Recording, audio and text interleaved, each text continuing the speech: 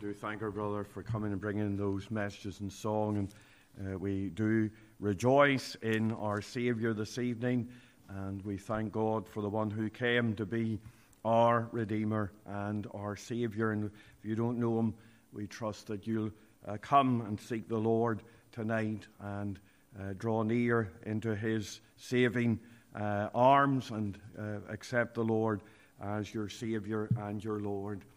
I wonder if we could turn tonight in our Bibles to the Gospel of John, chapter 8, and we're going to read from verse 28.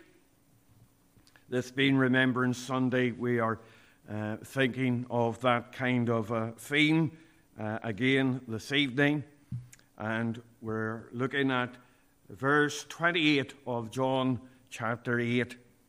John's Gospel, chapter 8, and verse 28.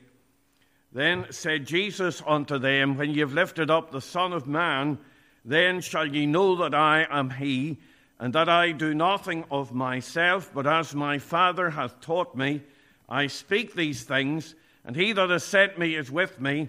The Father hath not left me alone, for I do always those things that please him. And he spake these words, many believed on him. Then said Jesus to those Jews which believed on him, If ye continue in my word, then are ye my disciples indeed. And ye shall know the truth, and the truth shall make you free. They answered him, We be Abraham's seed, and were never in bondage to any man. How sayest thou, Ye shall be made free? Jesus answered them, Verily, verily, I say unto you, Whosoever committeth sin is the servant of sin, and the servant abideth not in the house forever, but the Son abideth forever. If the Son therefore shall make you free, ye shall be free indeed. Amen. We know the Lord will add his blessing to the reading of his precious word to all of our hearts. Can we unite at the throne of grace in prayer afresh? Our loving God and our gracious Father, we thank thee for the messages and song that we have heard tonight. We thank thee for Christ the Lord, and we rejoice in the one who came to be our Redeemer and our Saviour. We thank thee for the one who came with that purpose of making us free.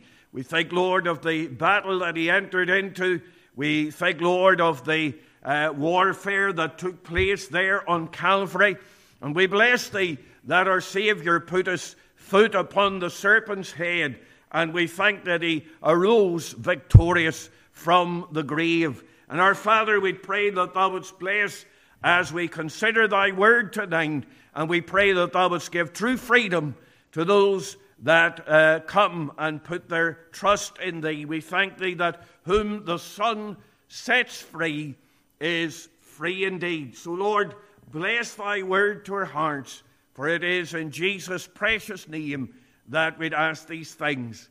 Amen. I want to think about the words in verse 32 and verse 36. Ye shall know the truth, and the truth shall make you free. If the Son therefore shall make you free, ye shall be free indeed. Joseph Goebbels, full name Paul Joseph Goebbels, was born on the October the 29th, 1897 in Reth in Germany. He died on May the 1st, 1945 in Berlin. He was the minister of propaganda for the German Third Reich under Adolf Hitler. He was a master orator and a propagandist, and he was largely responsible for making the Nazi regime acceptable among the German people. For a short time after Hitler had committed suicide, he was the Chancellor of Germany, and they just for a single day, and then he and his wife Magda and their 6 children poisoned themselves and they took their lives. Goebbels was the third of 5 children. Frederick Goebbels, and a pious Roman Catholic, who was a pious Roman Catholic factory clerk, and his mother Katerina. His parents brought him up with a high school education, and he was very clever He eventually graduated from Heidelberg University in 1922 with a doctorate in German philology. Goebbels then went on to have a literary career. He wrote a novel, a book in the 1920s. But in that time, Germany was very nationalistic. They felt aggrieved at the settlement that had been made after the First World War. And many Germans felt that they had been hard done by, and they were getting caught up in nationalistic ideals. Goebbels was at first at university introduced to socialist and communist ideas. At first he wasn't any way anti-Semitic. In fact, he dated a woman who was a half Jew at one time. But then he got involved in the National Socialist German Workers' Party, also known as the Nazi Party. At first, the Nazi Party was very much based in Bavaria, but he developed the party in Berlin and was very much a right-hand man to Hitler, and he was able to use his propaganda skills in order to make the Nazi ideals that they would be acceptable. And when the Nazis came to power, Goebbels took control of the national propaganda machinery, a national ministry for public enlightenment and propaganda was created, and they made use of music and culture, and they used theatre and radio and films and every kind of fine art in order to make their message well known. And he used the combination of modern media in order to get people as far as possible to accept the Nazi doctrine. Goebbels' propaganda skill was most notably used when the Nazis were defeated at Stalingrad. And he began to speak to the German people as if this was something that was planned. And he began to fashion a kind of a narrative that said these were the kind of things that happened in history, but that there would be a turnaround and that things would come round again, much as maybe Russia is doing with Ukraine at the present time. But they used all sorts of mother and child nationalism. They used all of these kind of things, love of country. They used all of these things in order to foster their evil message. Now, Hitler spoke in Mein Kampf, his blueprint about Nazi propaganda, and he said propaganda must always address itself to the broad masses of the people.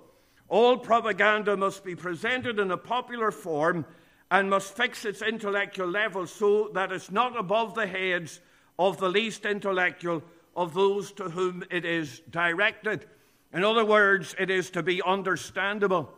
And then he said propaganda must not investigate the truth objectively, and insofar as it is favorable to the other side, presented according to the theoretical rules of justice. In other words, what he's saying is, when something is favorable to the other side, just minimize that and maximize what you are trying to say. And then he goes on and he says, and repeat it, and repeat it, and repeat it, and if you repeat it enough, people will believe it. And that's one of Goebbels' great doctrines. He has the doctrine of the great lie, the big lie. If you have a lie that's big enough, if you repeat it enough, the people will believe it. And people believe the lie. And we recognize that even in the day in which we live. We have all sorts of messages, propaganda that is going out today on the Russian side, on the Ukrainian side, in the war. We have the propaganda about COVID. We have the propaganda about LGBT rights and transsexual rights, so-called. And we should not underestimate the power of transgender politics and identity politics that has been fostered today. There is a lie that is out there. We recognize this morning that the devil is the father of lies, and so we should not be surprised that there is a big lie out there. And the thing is that people are believing it. Now, we wonder now at this time how the German people, a sophisticated people, would swallow the lies of Nazism. But people are gullible, and that's part of what it said. Hitler said, people are simple. People forget very easily. People have forgotten about the Troubles. They've forgotten about the IRA.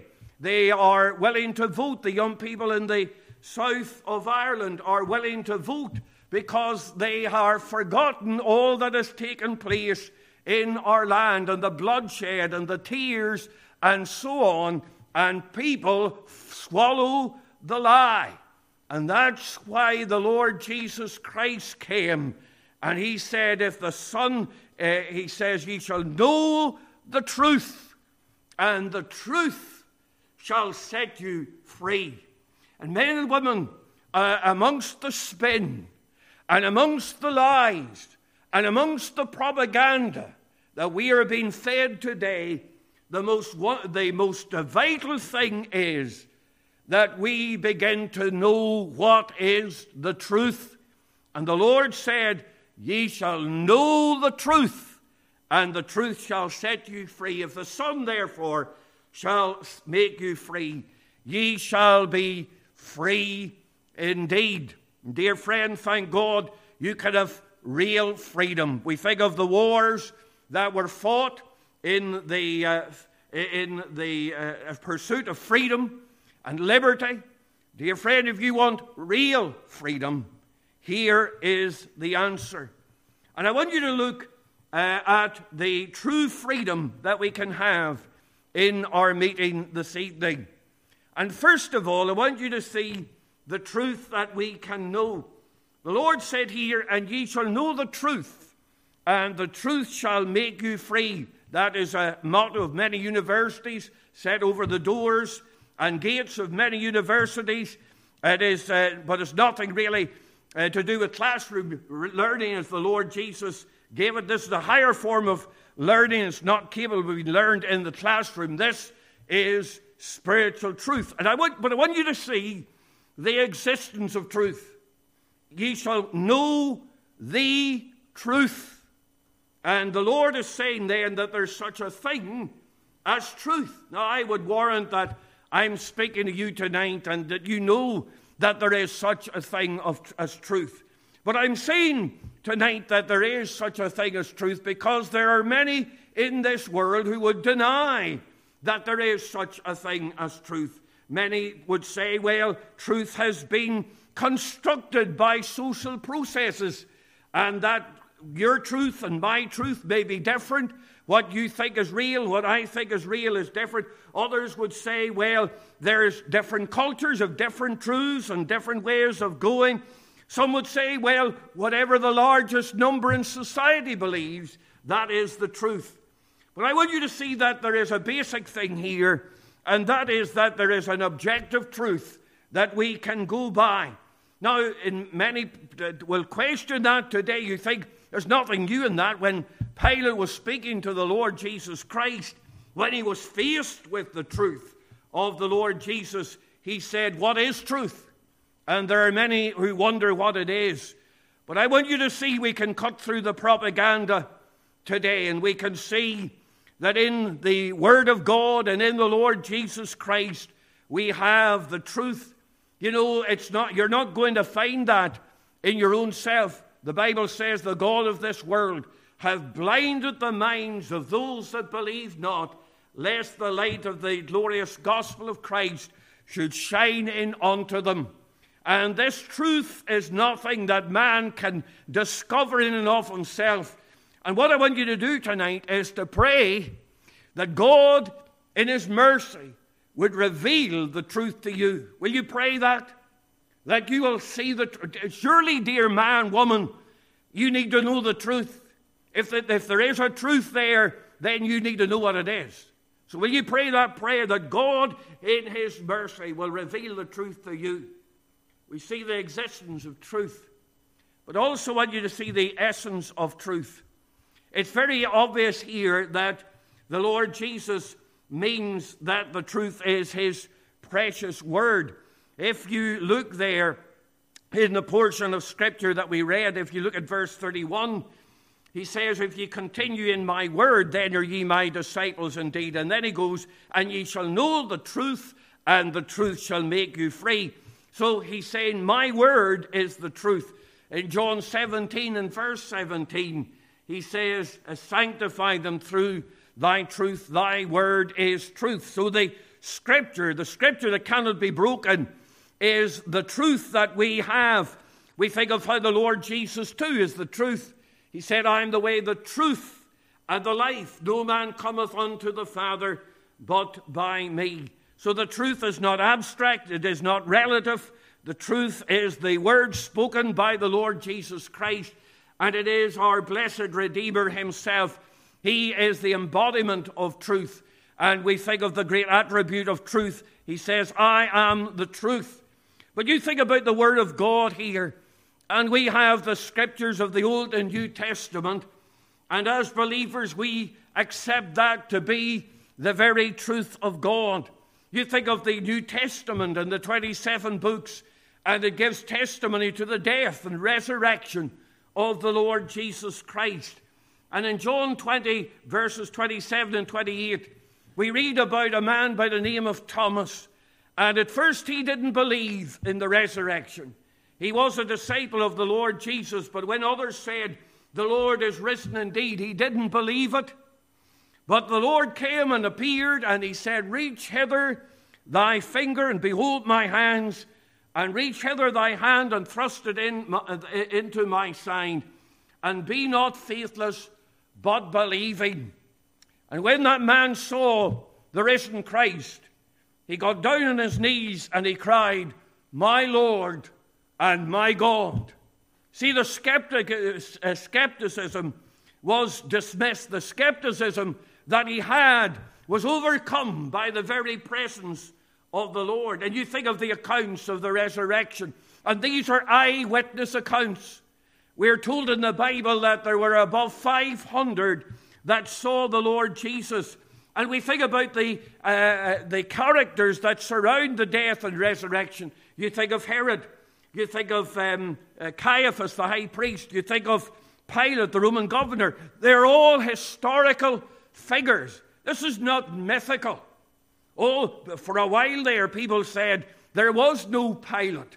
They said, well, we have never heard about Pontius Pilate until they found an inscription in the ruins of Caesarea, and it said, Pontius Pilate, governor of Judea. And the Bible always comes out true. Why? Because it is the truth. It's the truth. And we have all the eyewitness accounts. And you know, wouldn't it been the thing in that day? And still there were those that had, when the Bible was written, when the New Testament was written, there were still those there who had been eyewitness, had been there. And wouldn't it have been the thing to do to produce the body of the Lord Jesus Christ, or to tell the people or give the evidence that the things had not taken place? But they couldn't do that. And the disciples died for the testimony that they had. And would they do that for a lie? Would they do that because they had stolen away the body of the Lord Jesus Christ? Dear friend, this is the truth. It is not a myth. It is not a story. It is the very truth of God. And we have the eyewitness testimony to these things. He says in John chapter 6 and verse 47, verily, verily, and as it were, he's adding the amen there to that in order to even reinforce the truth. Verily, verily, I say unto you, he that believeth on me hath everlasting life. There is the truth of God. God, the Son, puts his word there. He puts the verily, verily upon it. And dear friend, we have the essence of truth. It's found in the Word of God. And it's found in the living Savior. But then not only of the existence of the truth and the essence of the truth, but the effect of the truth. It sets you free. It sets you free. The Word of God and the gospel is a liberating instrument. Oh, how people rejoiced at the end of the world wars. There was freedom. Dear friend, you can have freedom tonight. You can have your soul set free from the bondage of sin. You are no longer, you can be set free from the jackboot of the oppression of sin tonight, and you can go from this meeting rejoicing in the freedom that you can have. So we notice the truth that we can know. But then I want you to see the bondage we endure. Now it says here, the truth shall set you free. Now that means that you're under bondage. It means that if you have to be set free, there is some kind of bondage that you're under. There's a slavery of some sort. You're bound, you're fettered in some way. And the Word of God comes to us all today, and it speaks about the bondage that we have. We are in bondage to sin. We are in bondage to iniquity. We're in bondage to our own desires, and those desires are towards sin and away from God, and they are desires for rebellion against God. And you're a sinner tonight. But I want you to see the denial of the bondage. I want you to notice that the people that the Lord was talking to denied that they were in bondage. Look at verse 33. It says, they answered him, we be Abraham's seed, and were never in bondage to any man. How sayest thou, ye shall be made free? Now these are the people, they're listening here. And you'll notice that they know exactly what the Lord is saying. He's saying they're in bondage, and they protest when they hear that he's saying that they're in bondage. They're highly insulted. They are saying, how dare you say that we are in bondage? We are Abraham's seed. We were never in bondage to any man. Now the Lord's not speaking historically. And anyway, they were wrong because they were in bondage in Egypt, even if they are speaking about the children of Israel. They were in bondage in Babylon, so it wasn't true that they were never in bondage. But the Lord is not speaking physically here. He's speaking spiritually. And he's saying, you're in bondage. But you know, when I say that you're a sinner tonight, maybe you are insulted like these people. You say, I come from a religious family. I go to church. I come from a good family. I come from a respectable stock. And I am upright, and I do what I can to contribute to society and to the community and even to the church. And I go along to church, and I do nobody any harm. How dare you say I'm a sinner? Oh, we can be proud. Proud of our race. Proud of our religion. Proud of our upbringing. And we're like the children of Israel here. How dare you say, ye shall be set free? But look at what the Lord said in verse 34. Jesus answered them, verily, verily, verily. Another statement, one of these verily statements, is the truth, and doubly the truth. If you could have that, I say unto you, whosoever committeth sin is the servant of sin. Can you tell me you never committed a sin? You've never lied. You've never stolen anything. Never taken God's name in vain. Never thought a lustful thought. Tell me that you've never sinned. What does it say? Whosoever committeth sin is the servant or the slave of sin. And you may deny your bondage tonight. But the Word of God, the truth of God, says that you're in bondage. Not only do we see the denial of the bondage, but the demonstrability of the bondage. Look at verse 34. He says, verily, verily, I say unto you, whosoever committeth sin is the servant of sin. So the Lord's making it clear. And that this is an absolutely stupendous statement here. We know, as we say, everyone sins. And so you're in slavery. And that slavery is a power inside us. We're told in Ephesians 2, verses 1 to 3, and you hath he quickened, who were dead in trespasses and sins, wherein in time past ye walked according to the course of this world, according to the prince of the power of the air, the spirit that now worketh in the children of disobedience, among whom also we ordered our conversation in times past, in the lust of the flesh, fulfilling the desires of the flesh and of the mind, were by nature children of wrath, even as others. The great reformer Martin Luther wrote a book. He wrote many books, but this was what he regarded as his greatest work. And it was called The Bondage of the Will. And it was an answer to another man by the name of Erasmus, who was asserting that man had freedom of choice. He could choose what is right and what is good.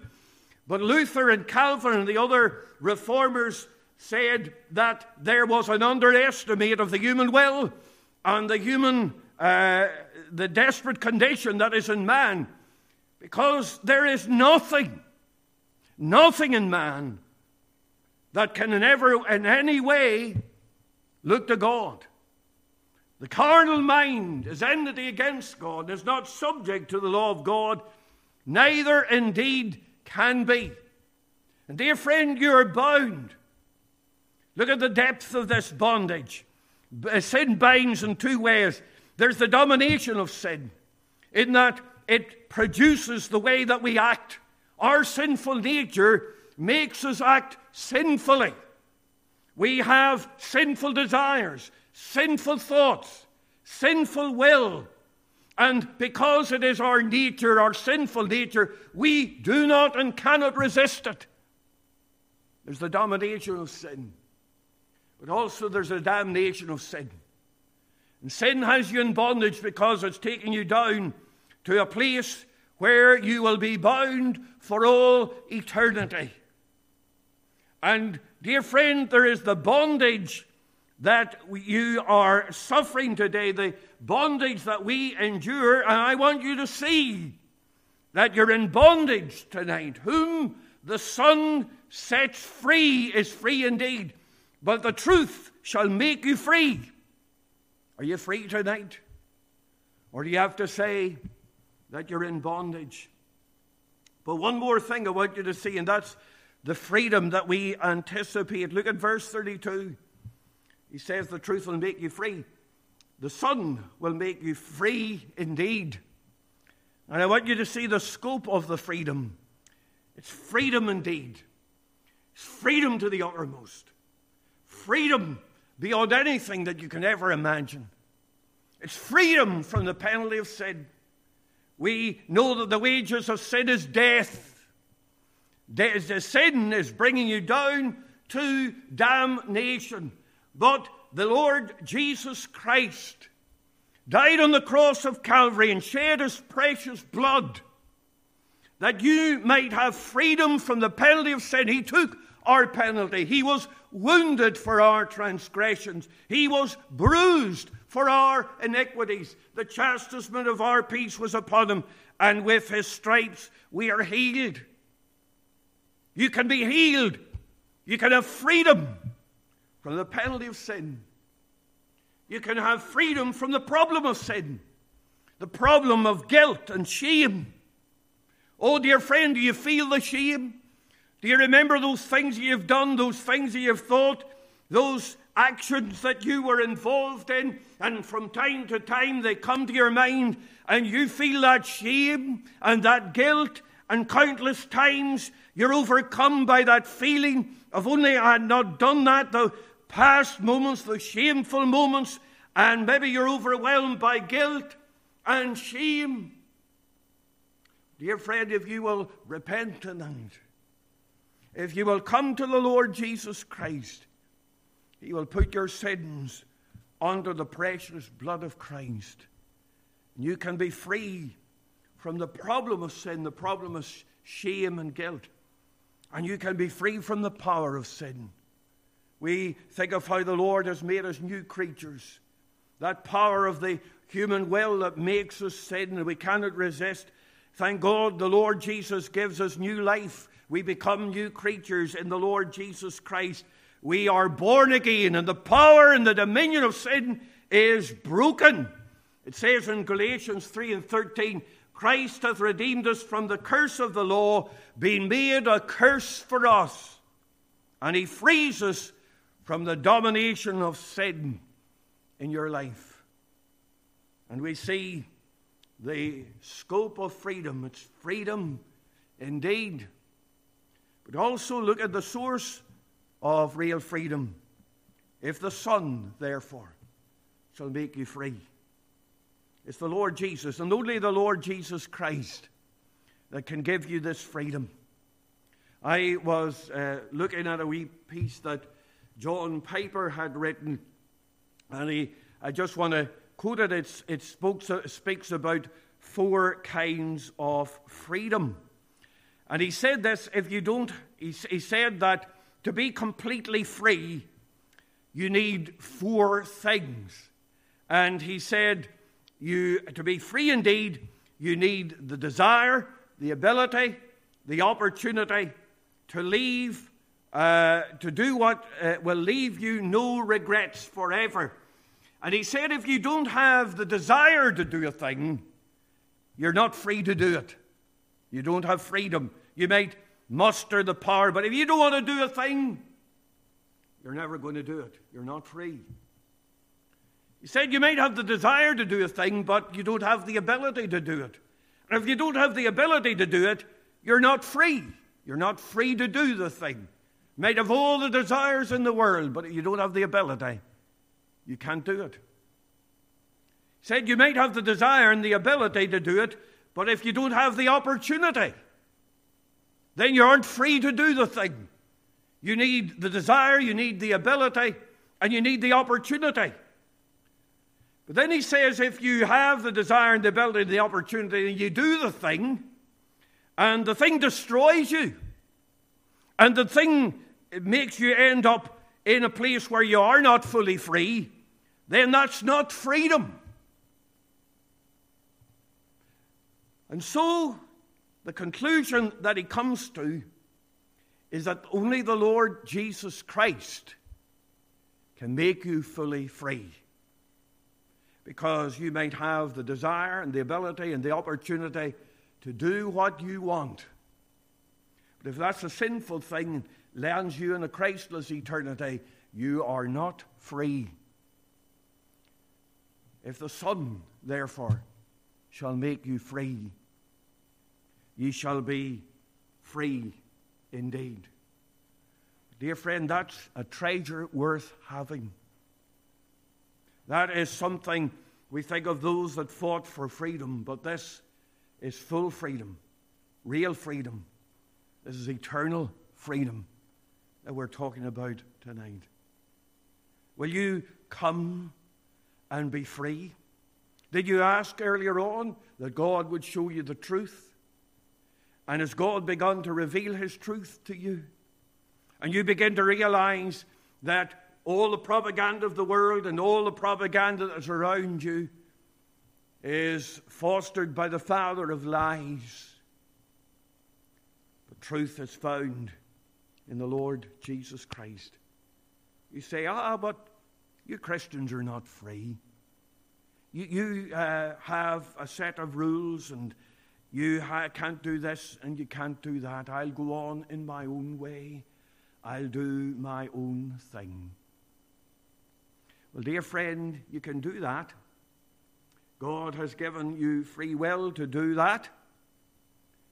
But I warn you that you will not end up in freedom at the end of the day. You will end up in eternal bondage.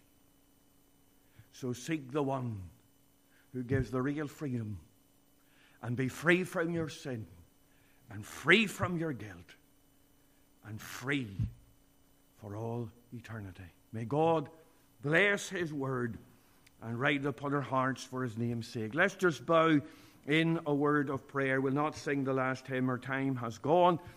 But if God has been speaking to you, maybe you who are tuning in on the internet, others that are listening in, that you might find real freedom. We're at this weekend across in many nations celebrating those that give their lives in the cause of freedom. Do you want real freedom? Then find it in the Lord Jesus Christ.